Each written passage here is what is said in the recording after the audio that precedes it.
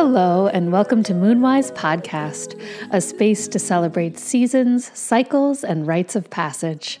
I'm your host, Dorte Sophie Royal, and today I'm sharing an encore of one of my all-time favorite episodes featuring Danae grandmother, activist, artist, and ceremonial leader, Woman Stands Shining, all about joy as strength and remembering our role as women in the sacred hoop of life. In our conversation, she talks about women's role as visionaries for the community and her powerful experience in the Moon Lodge. She reminds us that in this time of great transition as a species, we need to listen to the women because they are built to give and receive instructions from Mother Earth about how to be on the planet now. We also talk about joy as a compass for life, a woman's body as a spirit gateway, navigating the dark night of the soul, the non-linear nature of the feminine language, how the European witch hunts are connected to the suppression of Indigenous peoples, and her role of being a translator of Indigenous culture to the modern world. Her words feel more relevant than ever, and it truly amazes me how they take on new meaning in the 4 years since we first spoke. I do hope you enjoy. Weya,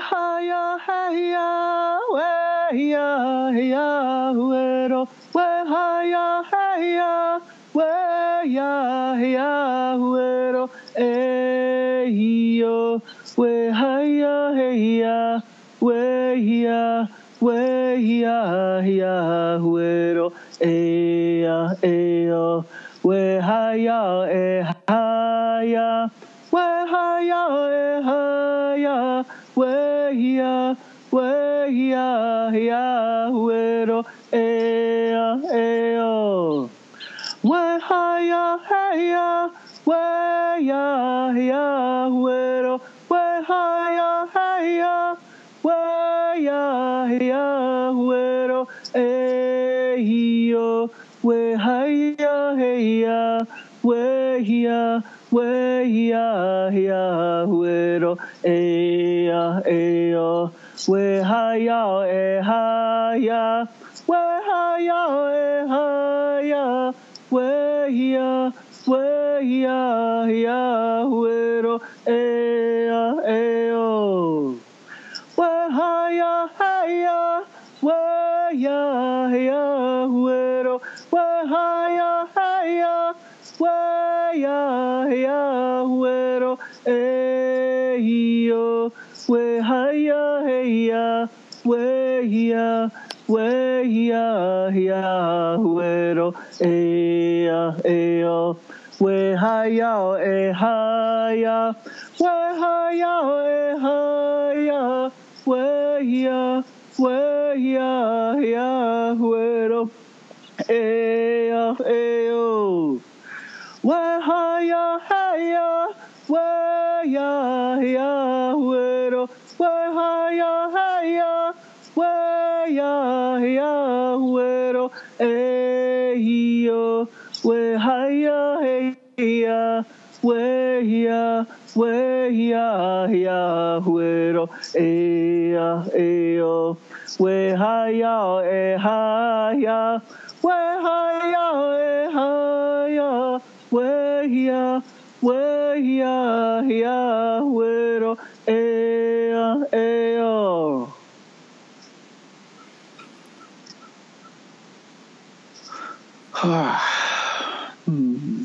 Thank you for receiving that.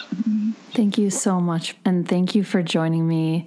It's an honor to have you on the show today.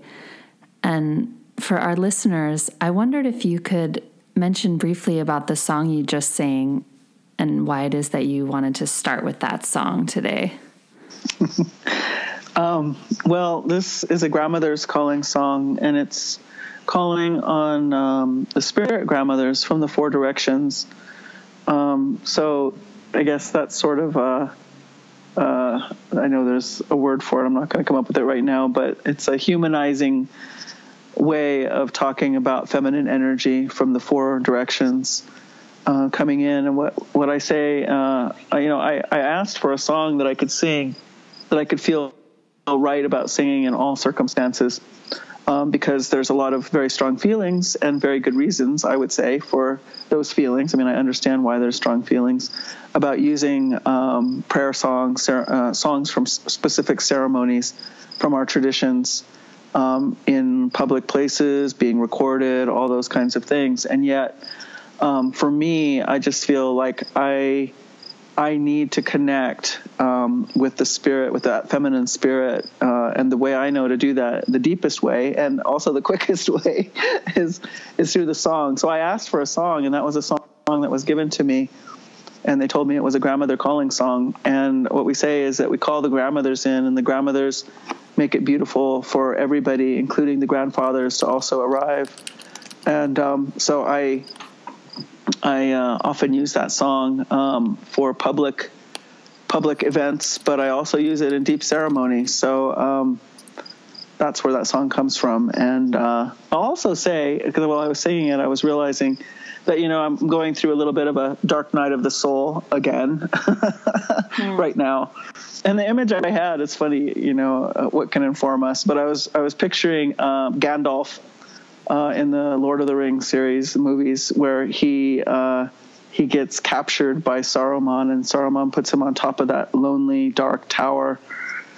And there's one point when they show him, and he just looks like he hasn't eaten or drank anything. His hair is all crazy.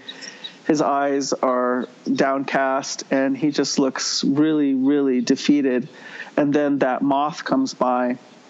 I don't know if it's a moth or a butterfly, but comes by, and he knows to grab it in his hand, and he speaks a message to it. And that's the medicine, the helper that goes and gets the eagle people to come and rescue Gandalf. And so I realize I kind of feel in some ways like I'm in that state that Gandalf was in when he's looking all disheveled and down. And yet, there's this fire that's so deep in my core that, gosh, it's going to make me cry, that is absolutely true to spirit, absolutely true to my purpose. And it's always burning. Sometimes it's like this beautiful bonfire that the whole world can see, and other times it's so private, it's almost hidden even from me.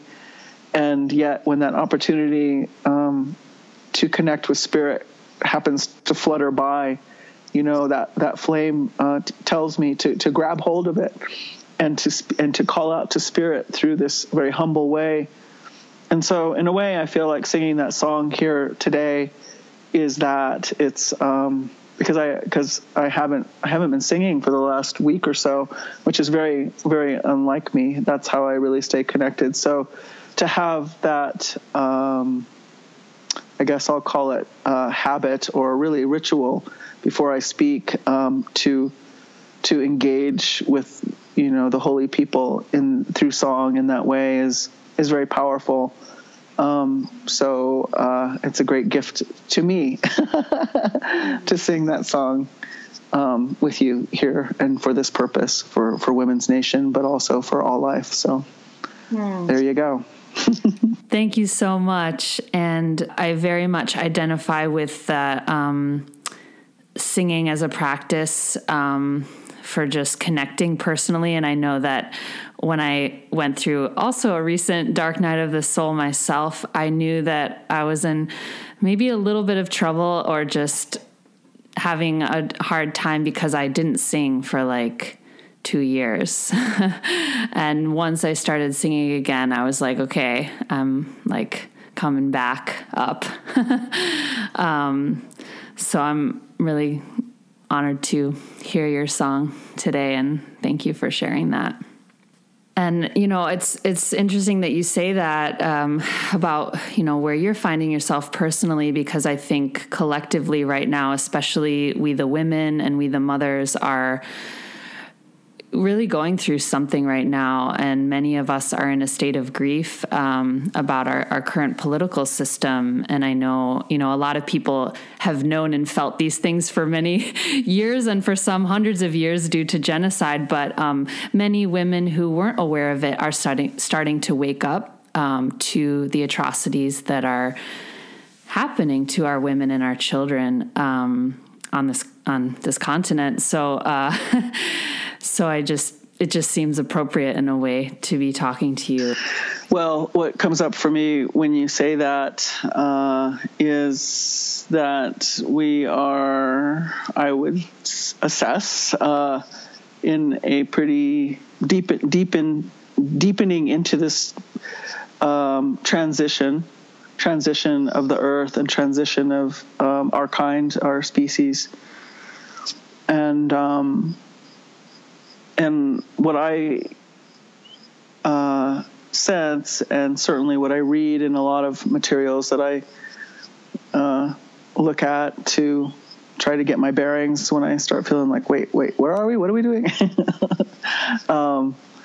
Is that, you know, there's going to be some losses in this transition, and so that is part of the task. I think certainly for me and maybe for everybody to like what do we do with that loss? And for me, I guess what I'm noticing about myself and my process is that part of the way I deal with trauma is to zoom out really far and get a really big picture of time and place and et cetera. So it's kind of like, I guess, in a way, those posters that are a view of the earth and there's a little tiny arrow that says you are here, you know, and it's the earth and the galaxy or something. And so I kind of do that for myself, and that helps me to keep right mind, right heart, right body, right spirit. And at the same, so in that sense, you know, I feel like, yeah, there's going to be casualties as we go through this transition.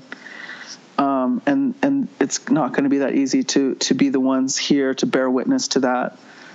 And so, you know, lately I've really been talking to the young people, like college students, and trying to give them some kind of words to hold on to as they go through that process, because they don't have too much experience with going through, traumatic events. I mean, I'd say these recent generations have more experience than anybody, but still, you know, just in their life experience, and how do they master that? So I'm trying to give them those words, but really for everybody, you know, to what do we do when we witness these losses, these sort of cataclysmic losses, and so how do I hold myself? So, you know, one thing that I think about is when I was doing ceremonies in Europe, and actually these ceremonies were to address the so-called witch hunts that took place there, which eventually then traveled with colonialism. Both the methodologies used to suppress women, but also men and children during that time were carried on those ships that then set sail to indigenous peoples all over the world. But also the attitudes about and the power over mentality, over the feminine understanding, but also women specifically, that also traveled with colonialism. And I do believe it has infiltrated even many, and we might even say most, indigenous cultures. And so, anyway, we were addressing those issues. It was a spiritual directive I was given to that was something we could do.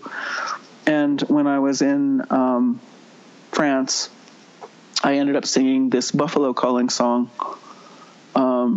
to put these women in a moon lodge so that they could hold that dream time space for our process over there. And that the buffalo song, it was so surprising, because what came back was the ancient bison of France, like the ones from the cave drawings there. They showed up, and that just never occurred to me that would happen. And wow. They were so beautiful. You know, they said, we, you know, from the beginning of creation, you know, the trickster has been amongst you, and we could see that you were going to be alone with the trickster, and you were so vulnerable, just terribly, terribly, achingly vulnerable to be there with the trickster. And so we couldn't bear it. And so we came to this earth to be with you, they said. And what we want to say to you, you know, we came here to be with you, to remind you of fearless generosity, because that's what we say about the buffalo, is that they know they're going to be hunted. They give themselves to us willingly to provide for us our food, our clothing, our shelter. And so so we say they have fearless generosity, right? And so they said, we came here to keep reminding you always of fearless generosity and to keep a soft heart. And they said, and in particular, we need you to understand how critical it is for the women to keep that fearless generosity and that soft heart. And they said, if you can do that, if you can keep fearless generosity and that soft heart, then you will not lose this life. Because, what was being proposed was that the trickster has been here amongst us. And what is the trickster's biggest trick? The trickster's biggest trick is to trick us out of this life. And it can't just be taken from us. We have to give it away of our own free will. And so, I guess my perspective is that the trickster just keeps presenting illusion and delusion and deception to get our minds going so that we of our own free will give away this life. And so that was a very powerful reminder to me as a woman, what I need to do, where I need to be. And sometimes, I think that's sort of what my dark night of the soul is about right now, is just trying to understand, okay, how do I do that? And so there's a lot of new terrain for the women in some ways. Well, as my clan grandfather says, it's so old it's new. Mm-hmm. And so this was the bearing of the women, I think, for many indigenous cultures. And then through all this incredible upheaval, we could call it onslaught, attempted genocide and more, and et cetera. That way of the women's bearing of the keeper of the faith for humanity, and also maintaining that fearless generosity and soft heart has really been tested. And so I think we are, as women in particular, being called to maintain that. And that also speaks to the calling of the men, because the men need to recognize that it's for the good of all life, and certainly for our kind, to make the space, to make it possible for the woman to maintain those things. And so those two tasks alone can keep us pretty busy right now if we were to really take them to heart and pay attention and spend time there. And for myself personally, I make lots of space to do that. And so sometimes I do have to go through periods of deep grief and reconciling, and in order to keep holding myself in that honorable way as holy earth surface walker, life bringer, life bearer, as woman. What came to mind when you were both singing and speaking about the ancient buffalo is just how easy it is, at least for me, and I think others may identify with this, is how easy it is to forget. And maybe that's part of what you're saying that the trickster does for us, is that whenever I feel reconnected, and even just listening to you, I have some tears coming down my face, because it's just a feeling of remembering, just, oh, right, this is who we are, this is what we're meant to be doing here, instead of getting all caught up in just the tricks, I guess, of forgetting that we're all here together to do something beautiful. And I know that I've heard you say, you were born beautiful for a joyful life. And that's a concept that's so simple, but so revolutionary, because it's so different from what many of us have grown up believing and what we've been taught. And I wondered, how you come to that understanding, and why you share that so often with people. Well, I actually heard that from an elder. I went to a Dene elder, came to my area. I live over in northern New Mexico, and so it's kind of not that usual to have Dene medicine people kind of publicly offering healing help. And so I went, and to receive a blessing and a cleansing, or I didn't. There's sort of always ongoing issues, right? But I couldn't say I had a specific problem. anyway, she started working on me, and she was doing different things, and all of a sudden she just stopped and she said, "There's nothing wrong with you." That's really funny. And then she said that. She said, just, you have to remember that you were born beautiful for a joyful life. That's the truth. And so that's where I really first heard that. And I guess I sort of gave it my own words, which is to say, you were born into beauty, as beauty, for joyful life. And that's the truth. And so yeah, when she said that to me, it really, really rang like a gong through my body. I was like, yeah, just hold on to that. Don't forget that. And, I was speaking with these college, they're high school students from San Jose recently. There was 36, I think, of them. And we were in this Mexican restaurant here in Albuquerque. And my friend told me that they were going to be there, and I let them know. And so they invited me to come eat, and they wanted me to speak a few words. So I've been saying this to young people for a while, and I've been saying it to a lot of people for a while, but this whole new level of understanding came this last time when I mentioned those words. You were born into beauty, as beauty, for joyful life. And I told them, your joy matters. Your joy is so important. It's the greatest strength that you have, is to be in your joy. And so don't let anybody talk you out of it. Don't let anybody make you feel like it's negligible. It's absolutely essential. It's important. And in fact, your joy is your compass. And I was saying, the reason that I say that to you is because there's no greater joy than stepping fully into the purpose for which you came here for. Nobody shows up here on this Mother Earth by accident. That takes some doing, is my understanding, at all to arrive here, but certainly not at this time. And so I like to assure them and myself, that, you came here for a purpose. This is not the easiest time to be here. But, you were like pulling on Creator's shirt sleeves saying, "Put me in, coach, put me in. I can do it. I know I can do it," And so some part of your spirit really could see, how you could serve at this time. And so, I trust that. I trust that for the young people. I trust that for each one of us. I trust that for myself. Occasionally I have to remind myself, but mostly I'm living in a place of trust of that. And I feel like in the last, 5 years or so, I've definitely, without a doubt, come step full on in the full flow of my purpose for being here. And there just is no greater joy. That doesn't mean that I don't go through deep healing processes and et cetera, but nevertheless, it's just an incredible thing. So when I say, your joy is your compass, when we are experiencing joy, I believe that means it's this giant clue that's saying, hey, you're really close to what you're here for. You're really close to what your purpose is. Pay attention to what's giving you joy. And these young people were just crying sitting there.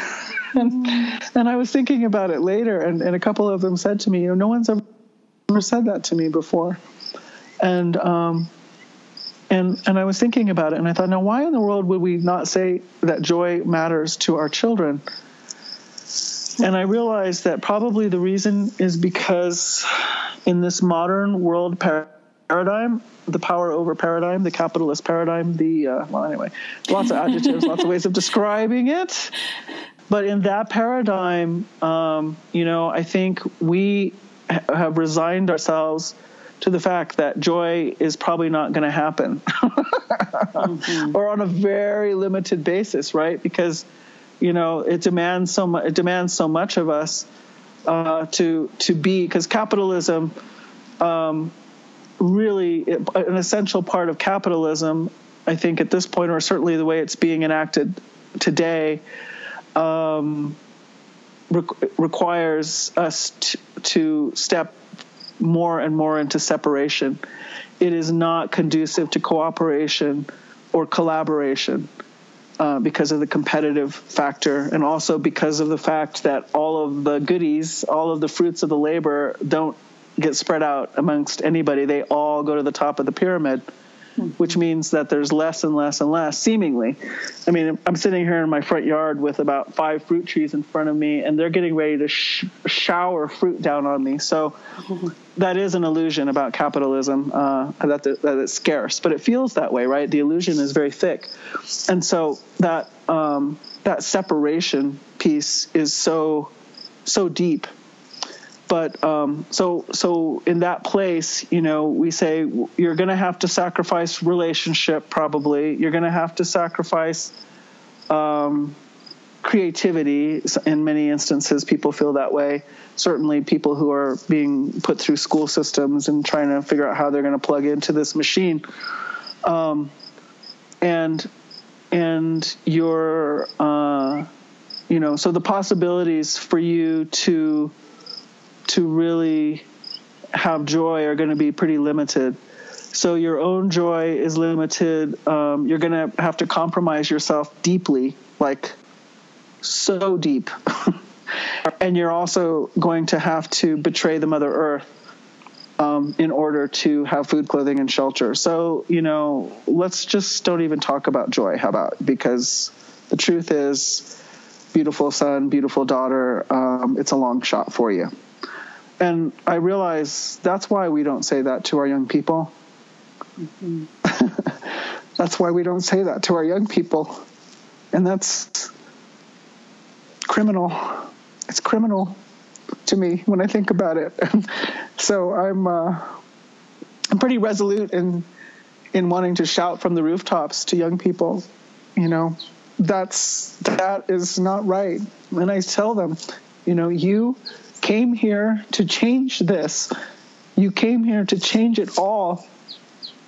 So, here I am talking to college-bound seniors or whoever, right? And I'm telling them, so if you came here to change it, we can all see that this has to change. Our relationship to everything, our species' relationship to everything has to change. Everything else is in relationship and cruising along. As long as we stay out of it, it does fine.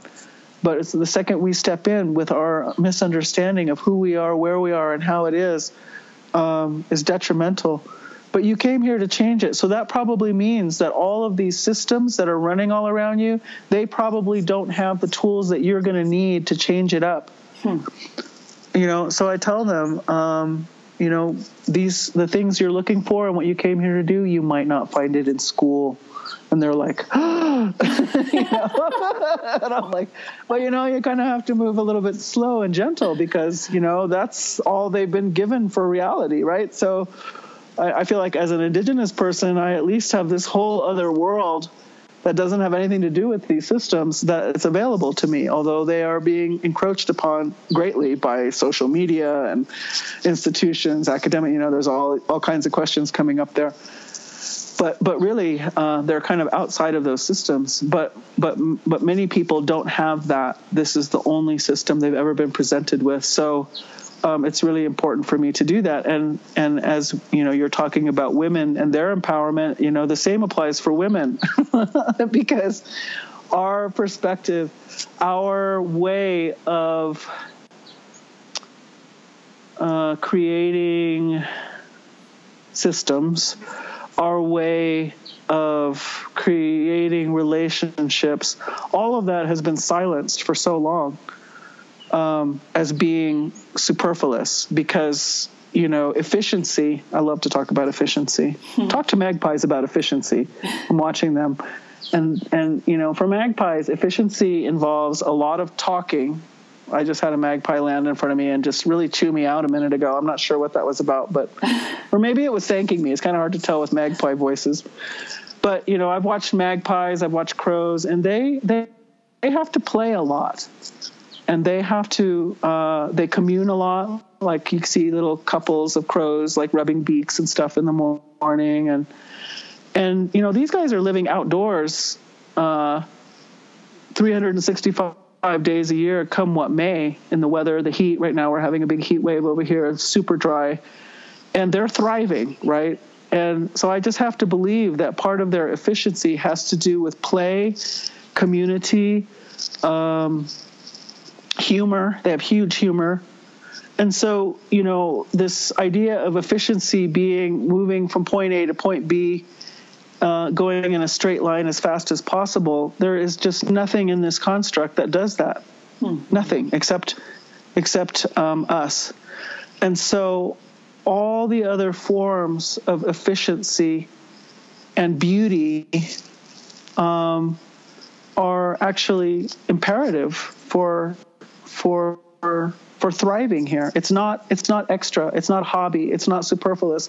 It's not wasting time. It's a part of the structure of this place. And so in that same way, I say to Women's Nation, the way you think is needed. Your logic is needed. It's not linear, but it's needed. Your language that is not linear is needed. Your emotional content is desperately needed. So that's where I kind of bring this all the way back around to, you were born into beauty, as beauty for joyful life. Beauty involves joy, and beauty involves beauty. Beauty involves delight. One other thing I often say about beauty is that, I feel like part of the reason that Western scientists missed so much of the incredible deep knowledge that indigenous cultures held is because indigenous people express that knowledge in beautiful ways, in beauty. They don't write big dissertations and theses. They they weave things. They make pottery. And all of it is describing this deep knowledge. And so because it was so beautiful, Western science missed it entirely, because it has been, for some reason, beauty has been written out of their script. And yet it's such an inherent part of where we are and who we are.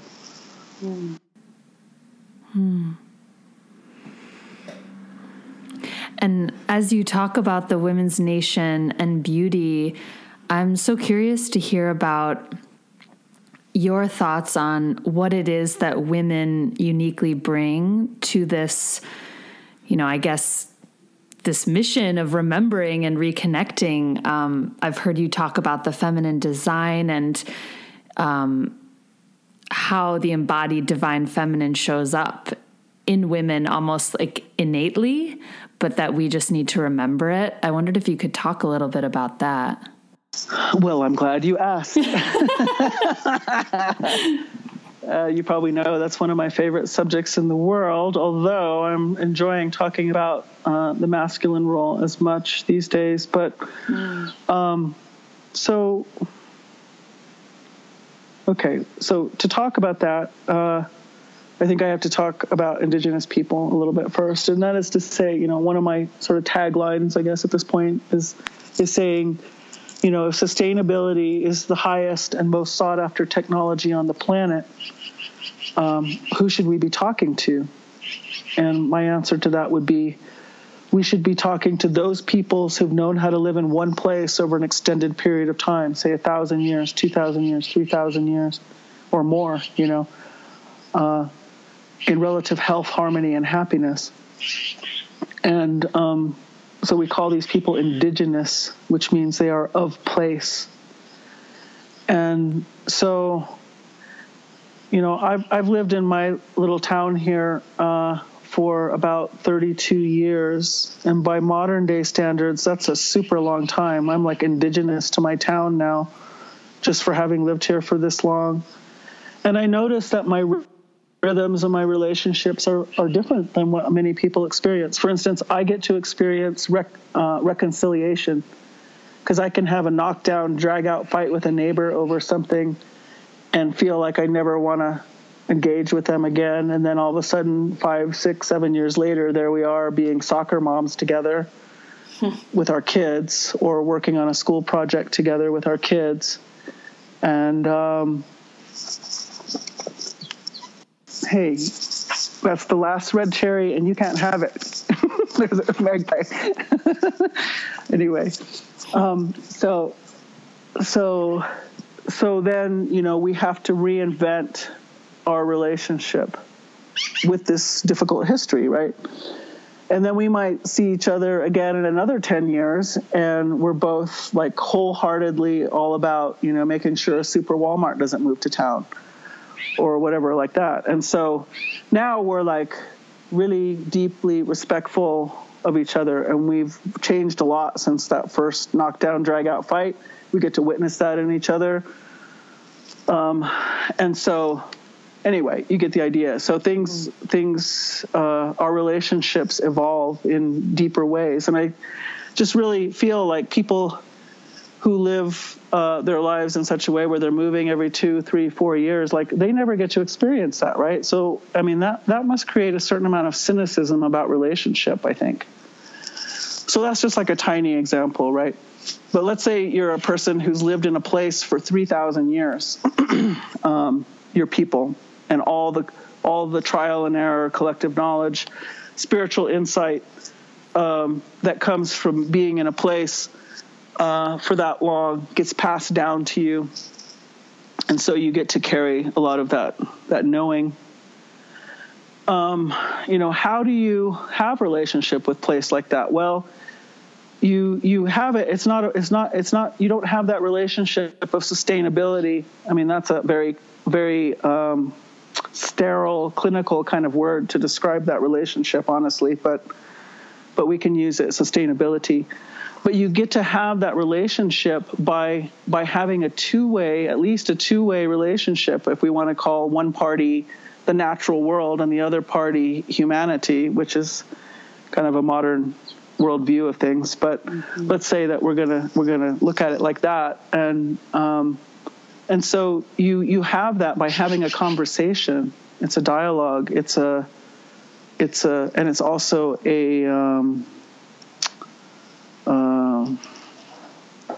oh gosh, my words are not coming super fast and easy today, but it's a mutually beneficial relationship.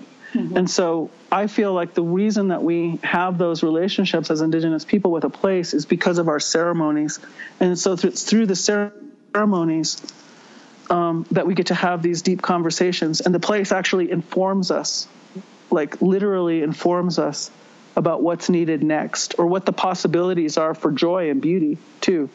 So practical. I mean, I don't want to say that joy and beauty aren't practical. I think they're absolutely practical. But so we get informed about how to do this, how to be where we are, and we also get informed about possibilities of how to make it an even more beautiful, or maybe even exciting relationship. And so it's an ongoing process, and it's a mad love affair. And so I'm thinking, if that's really what sustainability requires, then we need to really treasure and value all of those places where we get to have access to this deep dialogue and conversation with the natural world. And so one thing that I have come to know in my own prayer life is, when I was a little younger, and now I'm beyond that time, but to be put into the Moon Lodge, to be set aside, to have all the women who were bleeding be set aside into their own place of prayer, was one of the most awakening, profound places that I have yet to experience. And part of me still grieves and mourns that I can't go there anymore. I trust that I am now in a place that's equally as profound and informing and beautiful, but in some ways it's not as clear to me sometimes.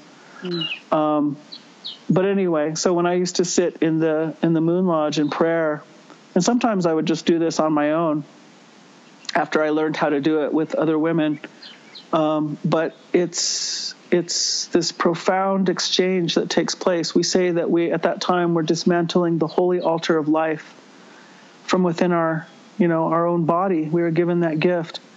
And so that material is so holy, it's so sacred, and that time is hugely sacred, but it's also full of possibility, because we say that at that time that gateway between heaven and earth opens. So biologically they call that the cervix, right?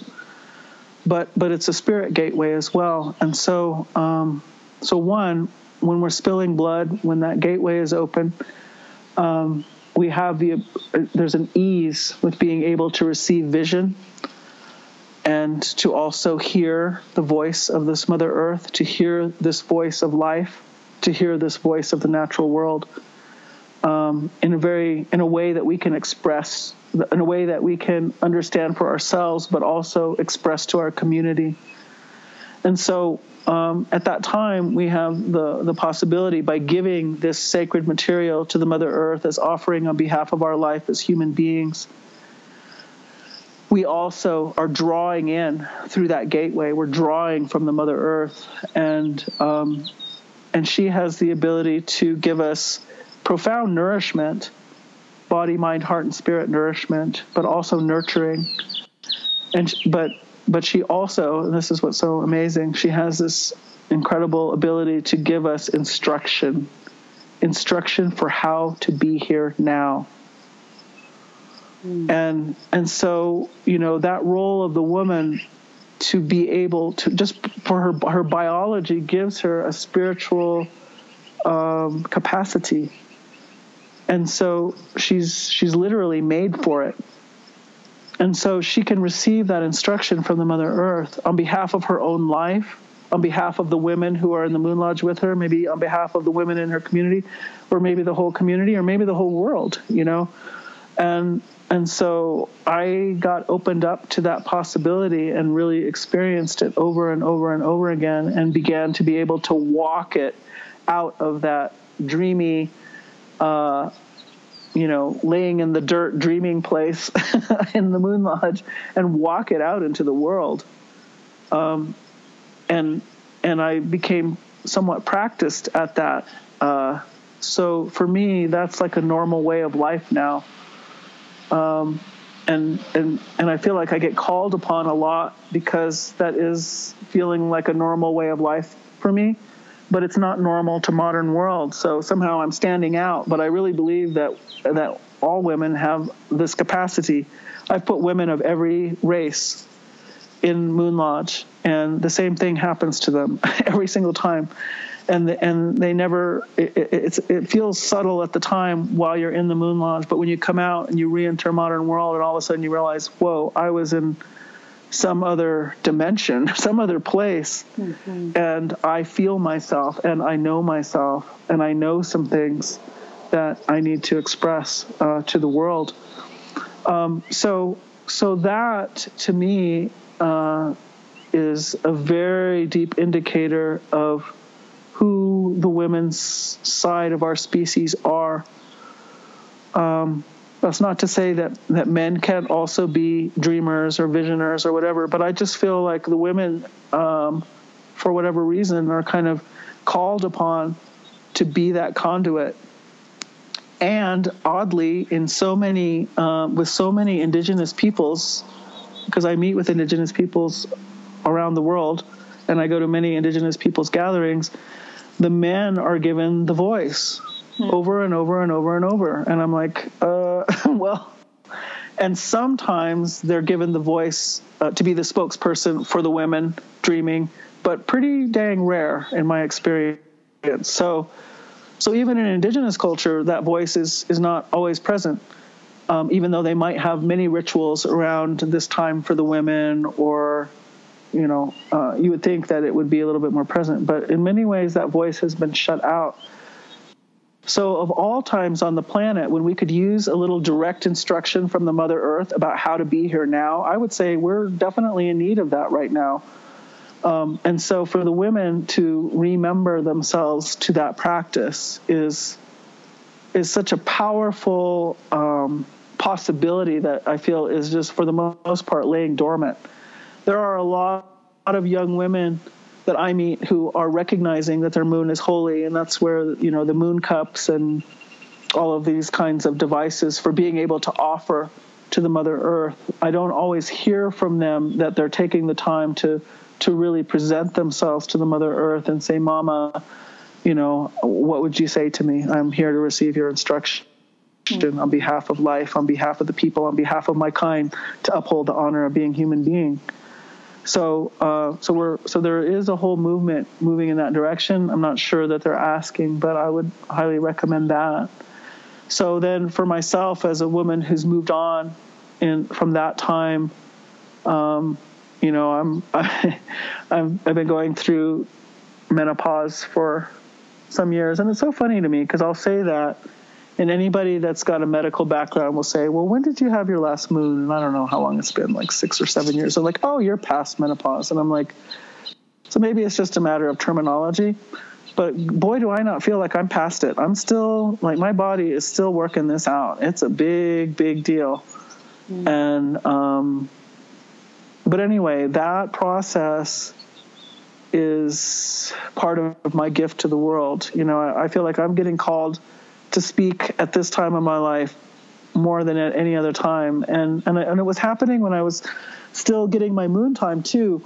I would always get, like, my moon would come just when I'm supposed to go speak to 500 people. And that's like the last time you really want to, like, be projecting and putting it out there, and, you know, and yet it was the perfect time. So how I spoke, and I'm sure what I said, was coming from this whole different place that normally is definitely kept out of the public, right? We're supposed to hide who we are, hide all evidence that this incredible, miraculous thing is happening in our body, and pretend like nothing is going on. I mean, that's the rule in modern world for women on moon time, right? Mm-hmm. So no, we have not heard from this place. And I really felt, you know, after this happened a half dozen times or so, I'm like, gosh, I think this might be on purpose. and I thought to myself, you know, I really feel like Spirit is saying, you know, the world needs to hear from the feminine, from this very deep, vulnerable place.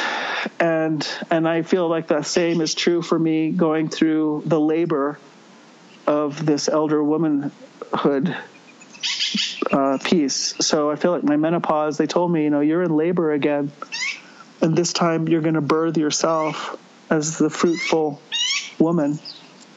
And so I guess the world needs to hear from that place too, because boy, oh boy, I get called on all the time, including, you know, in this beautiful series that you're doing. So and that was plenty, but there's so much to say about it. But that's definitely a good starting place to think about how our role is different. Well, actually, I'm going to say one more piece, and that is that I really worry about modern world right now in this place of gender. And what I'm hearing from modern world a lot these days is that there's no such thing as gender, that gender is a cultural construct. It's like a figment of our imagination or something. And I'm like, oh boy, be careful there. And I do feel like the reason that people are saying that is because of the power dynamics associated with gender and all of the abuse that has gone along with it. But I also feel like because we don't have very much in the way of reconciliation tools, you know, it's just too much to deal with. And so I guess the example I would give is that people will also come up to me and say, I can't wait until we're all just light brown. They're talking about light brown skin. And what they mean is, I can't wait until all our races are just so mixed that there really is no distinct races anymore. And I know why they're saying that. They're saying that because they're sick of the war, they're sick of the conflict, they're sick of, you know, all the difficulties. And I'm just stunned when people say something like that to me. I'm like, really? You don't want distinct races anymore? And I just, well, as an indigenous person of somewhat pure blood of a certain race, I'm pretty shocked when I hear that. And I think, no, the answer is not to do away with diversity. That's not the answer. You know, even Western science is telling us that diversity is the key to life. But how we relate to someone that's different is definitely a part of the process here. And I do think that indigenous peoples who have distinct cultures that really have been growing up for thousands of years as neighbors and yet not becoming each other, like having distinct languages, distinct practices, can give us some clues about how to get along in diversity. But with the gender, I just feel like if we bust this move into saying there really is no such thing, we're going to miss out. Well, I actually don't think it can work at all, because we're going to miss out on who we really are. And I believe that if we could express to people, modern world people, what the possibilities are for fully claiming and embodying and being empowered by your gender, in a way that I was just speaking of, like, say, for the women on their moon time, whoever can bleed. I mean, that's a very distinct group. That's not a cultural construct. I think we may change our mind about doing away with gender. Yeah, and perhaps even expand what our current very rigid definition of what a woman is, maybe expanding that to make room for more expressions of being a woman. And it sounds like in modern times we are missing out on a lot of the gifts and the beauty of what women can offer to the community. So it's like right now we're like looking through a tiny little window, but there's like a whole sky of possibilities of expressing that. So yeah. Yes, exactly. It's been very, very, very restricted. And again, lots of illusions, delusions, and deceptions involved. Mm-hmm. I mean, if you want to trick humanity out of life, one of the primary things you're going to have to do is you're going to have to take the women down. Mm-hmm. Because Mama Bear doesn't give up life very easy. So true. I wanted to touch on something briefly that I've heard you talk about in regard to women who are on their moon. And before I say that, I want to also just say I've had a lot of requests from my listeners to get more information and conversation about that menopause phase of a woman's life. So I just want to tell all those women listening, I'm definitely looking into that. And, maybe one day we can have Woman Stand Shining come back and talk about her experience there. But that will definitely happen, because I see such a need and such a longing from women in our culture to really dive into more understanding around that phase. But in regard to the women on their moon time, I have heard you talk a little bit about the way that sometimes women will, drink caffeine, or they'll eat chocolate, or basically they'll kind of look towards pushing through or taking stimulants to kind of like get out of that dreamy, restful state, which I'm hearing you say is actually an incredibly sacred place to be.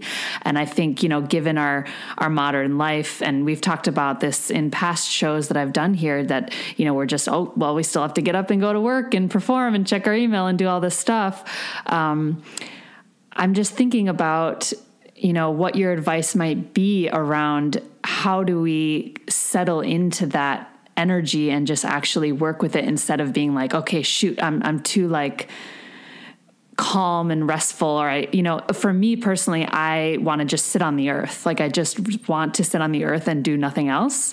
But of course my culture is like, you're not allowed to just sit on the earth and do nothing else. Like you have things to do, you have money to make, like what's happening? So yeah, I'm just wondering what your thoughts about that are. Well, listening to you describe that just now, I'm like, well, I think we're all going to be presented with some big choices about whether we stay with business as usual or whether we really respond to, eventually we're going to have to respond. The question is, are we going to wait until there's no other option, meaning these earth changes become so big that nobody's getting up and going to the office every day?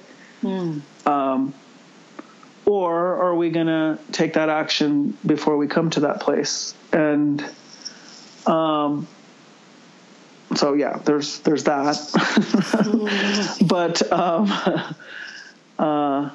I, one of the stories I tell is that I applied for a job after I had started going into the Moon Lodge, and I and in my job interview, I said, I would like you to understand that if I come to work for you, that I will be taking 4 days out of the month out of the office away to stay with my Moon Lodge prayer. And you won't regret it. I promise you.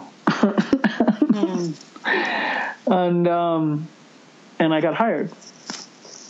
And I know I told that story at one time, and to be honest, I don't know if this person was already doing it or whether they heard that and they decided, but I know there's some fairly large business of some kind, like corporate thing, I think, in England, and I think it's out of Brighton, where that's their company policy now. So there's that as well. And I guess as for taking stimulants to get yourself out of that dreamy state, well, right. I mean, we are at that fork in the road. It's a kind of commitment. It's like, well, can I be a part of allowing the earth to speak to me on a regular basis? Or, I don't really know on one level, and I know this isn't very practical in some ways, but it's actually ultimately the most practical. I don't really know what could be more important at this point than listening to the earth. If you have an ability to listen to the earth and receive her instruction, I just can't imagine what could be more important than that in the state that we're in at this moment, right?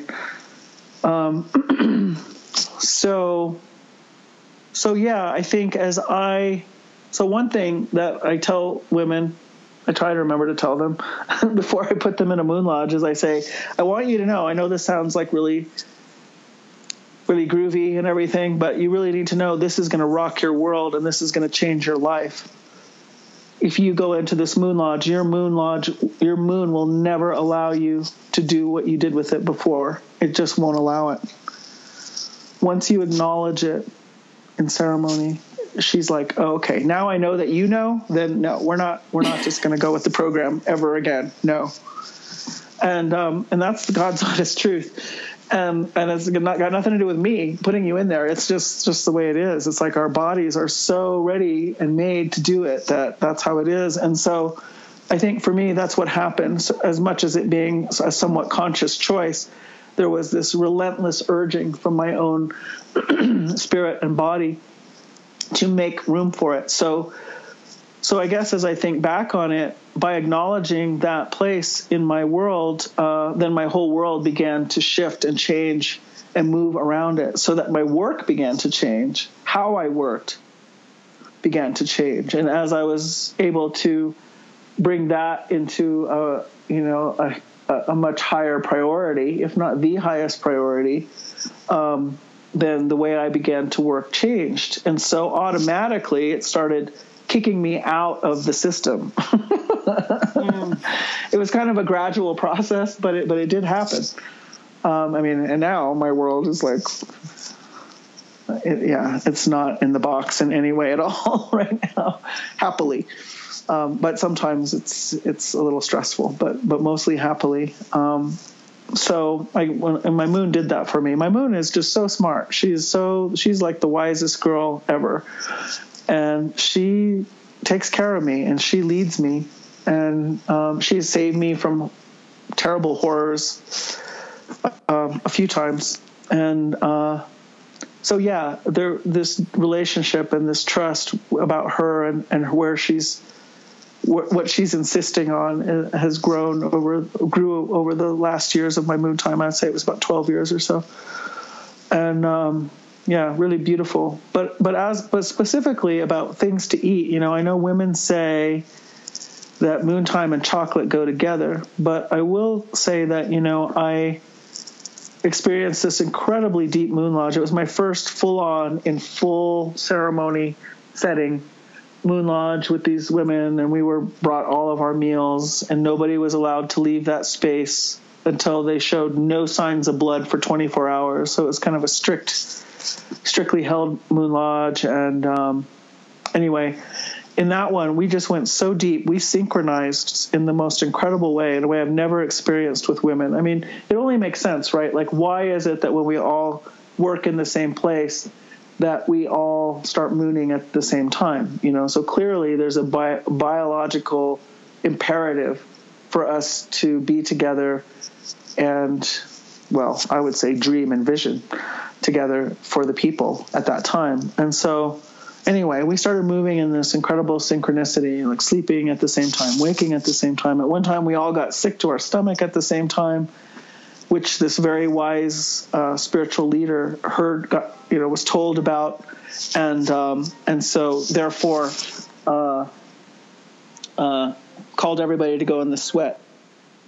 So yeah, we were in this incredibly deep synchronicity, and then there was this cooler in the midst of us, and we realized that we had never opened it, and so we were asking, well, whose cooler is this? Is it yours? Is it yours? No, it's not mine.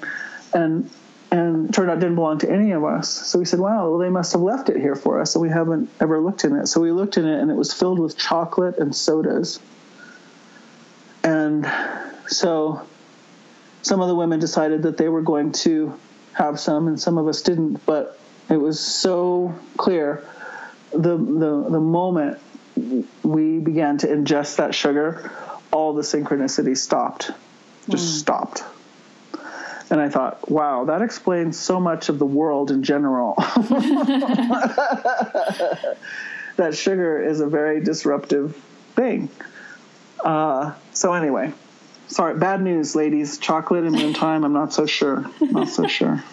I'm so grateful for that perspective and that information, because I think that there's just so much that we can be doing to supporting ourselves in service to our communities that we just haven't been taught, many of us. And yet, yeah, people like you and cultures that still have that connection hold a lot. I think we only have a few minutes left, and I wanted to know if there's anything that is in your mind and your heart that you'd like to share before we conclude today. A couple things. I was having lunch with a really beautiful poet friend of mine from the Bay Area, and she was describing how she was dreaming of doing this course out here at Ghost Ranch in New Mexico, and she kept apologizing. Oh, that probably sounds really random, or oh, that probably sounds really unclear, or I just kept noticing she was apologizing. And so when she finally finished, I was telling her, well, first of all, I just want to tell you that your process does not sound random or scattered or anything. It's just what I'm hearing in your process is it's inclusive of so many things that many people don't include when they're thinking about developing a course. And to me, that's a feminine way of putting things together. And so I keep my ear out for it. And I really like to reflect back to women, like, no, that makes total sense to me.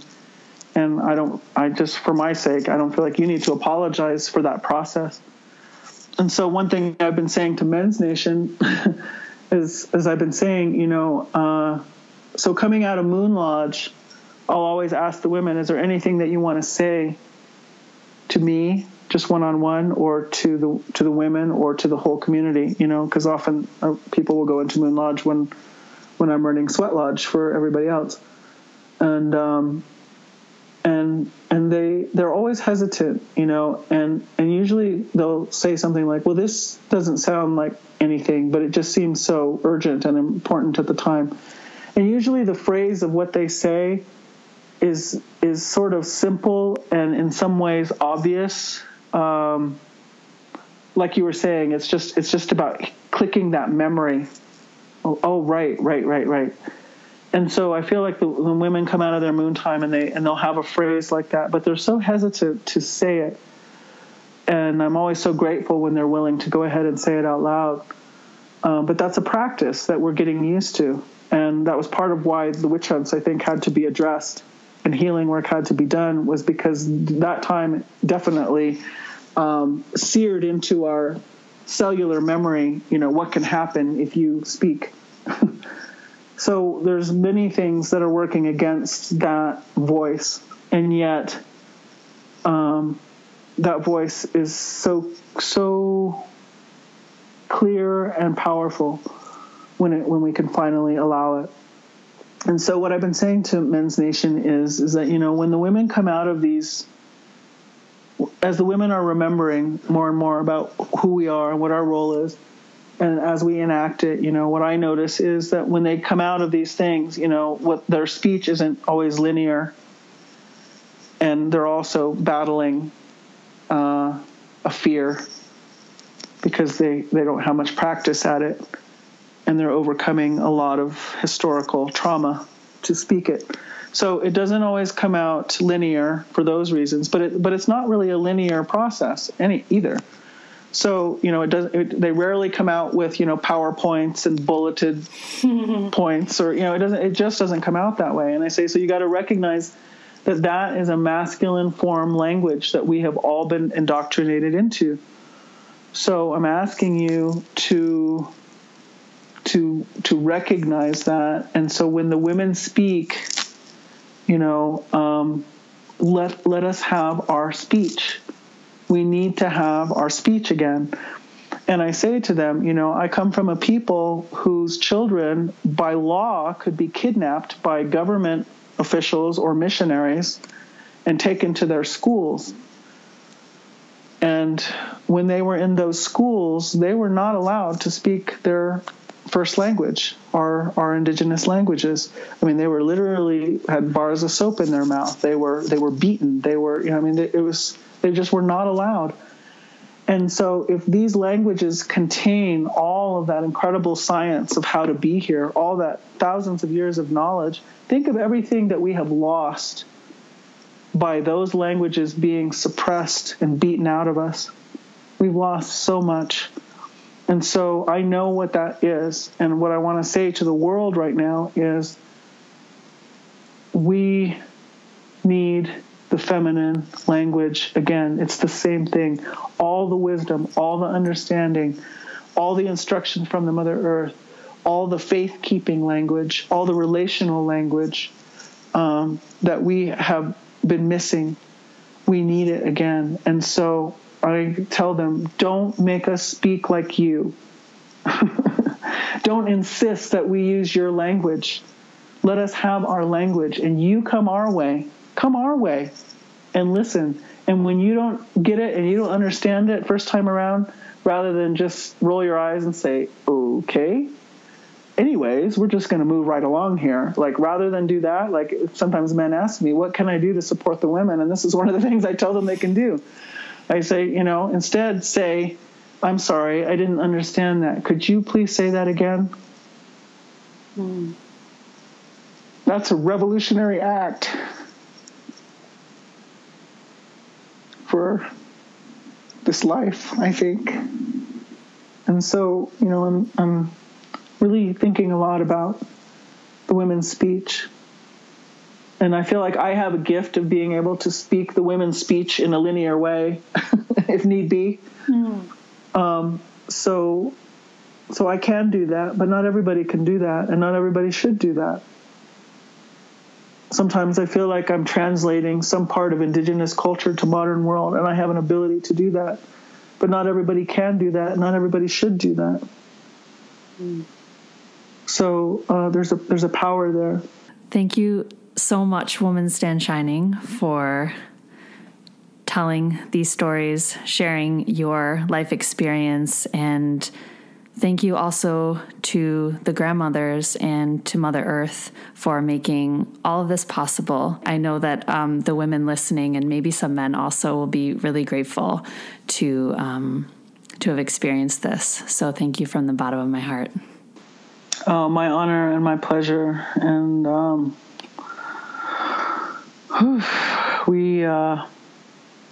we come from a long line of travel, and we may have a long line of travel ahead, but we are fully equipped. And in fact, we are born into beauty as beauty for joyful life. So thank you so much, Dorothy.